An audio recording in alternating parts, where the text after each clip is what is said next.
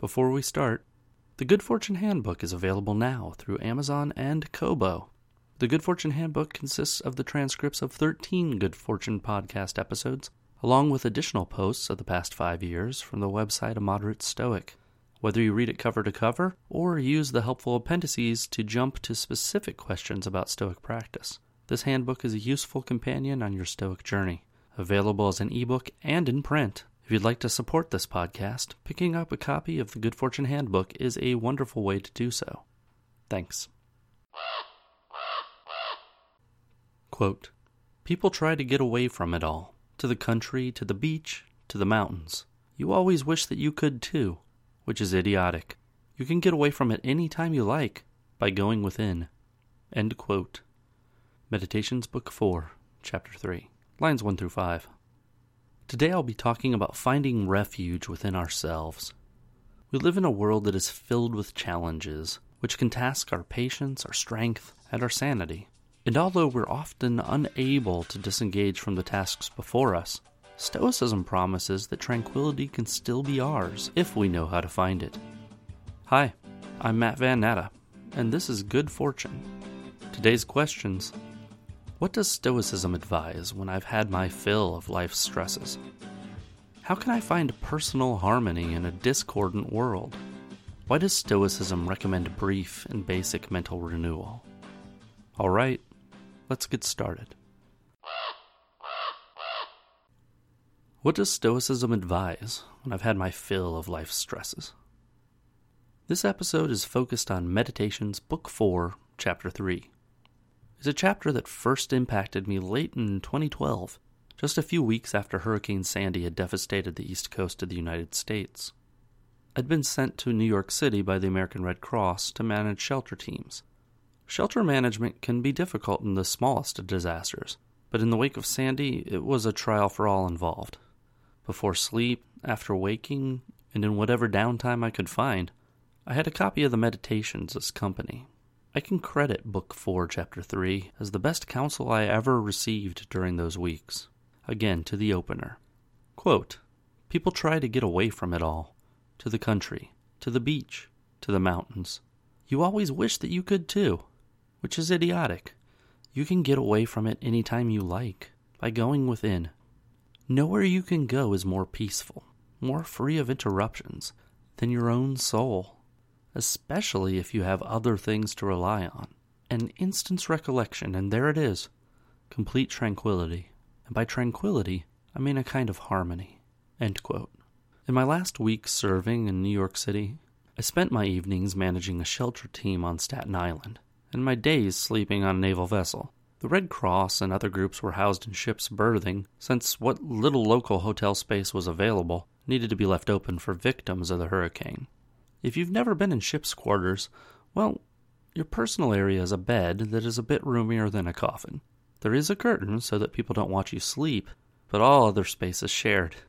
Therefore, privacy consists of laying in bed or having no guaranteed privacy at all. So for a few weeks, even my time off shift offered very little solitude. This setup allowed me plenty of time to practice going within as a primary search for tranquility, since without was very often a loud, challenging place. This going within did not consist of long stretches of personal meditation while laying into my bunk. It was momentary, an intentional return to the harmony I had already built up through long philosophical practice. As Book 4, Chapter 3 says, quote, "An instant's recollection, and there it is, complete tranquility." End quote. It's a basic Stoic tenet that harmony isn't found by arranging your environment, but instead in how you arrange your mind. If we had the consistently healthy mind of a Stoic sage, then we would never be overwhelmed by life, since we'd always be equal to the task at hand. But we're human. We need breaks. So Marcus says to renew yourself, but keep it brief and basic. That brief, basic renewal can be found by returning our mind to the Stoic perspective of the world.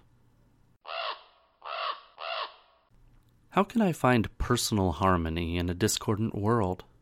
Marcus is searching for what he calls complete tranquility.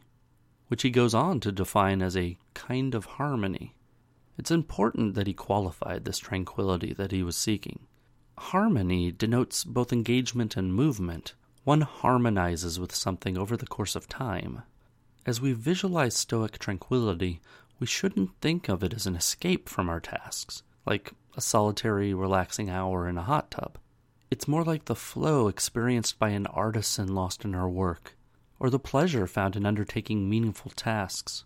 The emperor felt out of step in life's dance. What caused this dissonance? Complaints. What's there to complain about? Marcus asks. The expected answer is nothing. But no. Instead, he lists 4 categories of possible complaint: the misbehavior of others, our assignments from the world, our body, and our reputation. He then goes on to undermine those complaints, to wipe them out with a Stoic perspective. For instance, to disarm complaints about the behavior of others, Marcus reminds himself of a few core Stoic beliefs. Quote, "What's there to complain about? People's misbehavior? But take into consideration that rational beings exist for one another, that doing what's right sometimes requires patience, that no one does the wrong thing deliberately, and the number of people who have hated and fought and died and been buried, and to keep your mouth shut." End quote. Here we're confronted with Stoic thoughts that, if accepted, disarm all complaints against others. This is the singular approach of Book 4, Chapter 3. Marcus looks at his complaining mind and lists reasons that such complaints are unwarranted. Remember, nowhere you can go is more peaceful, more free of interruptions than your own soul, especially if you have other things to rely on. An instant's recollection, and there it is, complete tranquility. What are the other things we have to rely on? The Stoic orientation to the world. It's the Stoic mindset that's being returned to through this instant's recollection. It's that mindset which returns us to harmony. I spoke on the Stoic approach to difficult people in episode 7, when people are obstacles. So I won't elaborate on Marcus's words here, but I do want to point to his final advice, and keep your mouth shut. If the emperor was expecting to perfectly rest in Stoic teachings, there would have been nothing left to speak about, and yet he tosses this final admonition at himself. I find that to be very human. It can be hard to keep from complaining about others. Sometimes the best you can do is keep your mouth shut. Next, quote, "Or are you complaining about the things the world assigns you? But consider 2 options, Providence or atoms, and all the arguments for seeing the world as a city." End quote.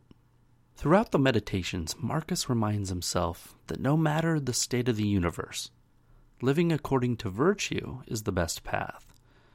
For instance, this portion of Book 9, Chapter 28, quote, "One way or the other, atoms or unity. If it's God, all is well. If it's arbitrary, don't imitate it." End quote. Third, quote, "Or is it your body? Keep in mind that when the mind detaches itself and realizes its own nature, it no longer has anything to do with the ordinary life, the rough and the smooth, either one, and remember all you've been taught and accepted about pain and pleasure." End quote.